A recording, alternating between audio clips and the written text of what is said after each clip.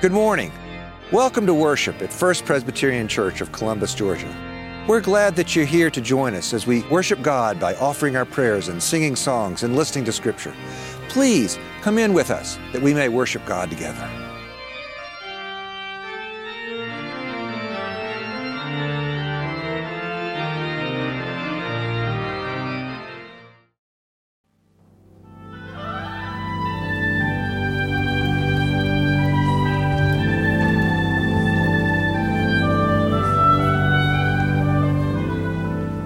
Our first lesson, it comes from the Psalms, and it's Psalm 67.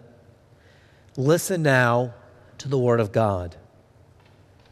May God be gracious to us and bless us, and make His face to shine upon us, that your way may be known upon earth, and your saving power among all nations.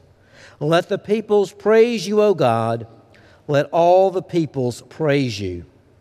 Let the nations be glad and sing for joy, for you judge the peoples with equity and guide the nations upon earth.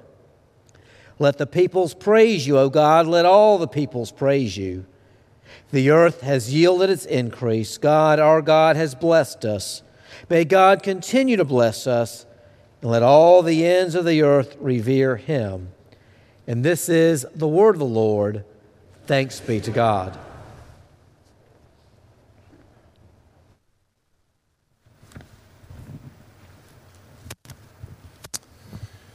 Our New Testament reading is from the book of Acts, chapter 9, the story of Saul of Tarsus becoming Paul the Apostle.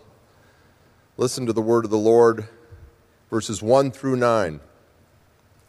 Meanwhile, Saul, still breathing threats and murder against the disciples of the Lord, went to the high priest and asked him for letters to the synagogues at Damascus, so that if he found any who belonged to the way, men or women, he might bring them bound to Jerusalem. Now, as he was going along and approaching Damascus, suddenly a light from heaven flashed around him. He fell to the ground and heard a voice saying to him, "Saul, Saul, why do you persecute me?" He asked, "Who are you, Lord?"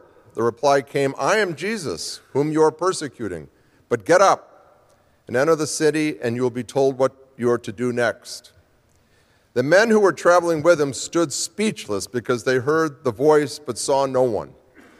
Saul got up from the ground, and through his eyes they were opened. He could see nothing, so they led him by the hand and brought him into Damascus. For 3 days he was without sight, and neither ate nor drank. This is the word of the Lord.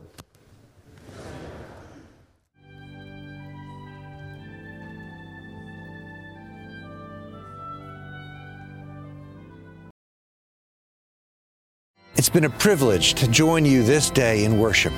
We're glad that you were here. First Presbyterian Church seeks to serve and minister in the name of Jesus Christ. May the Lord bless you and keep you. May the Lord be kind and gracious to you. May the Lord look upon you with favor. Go in peace as you love and serve God.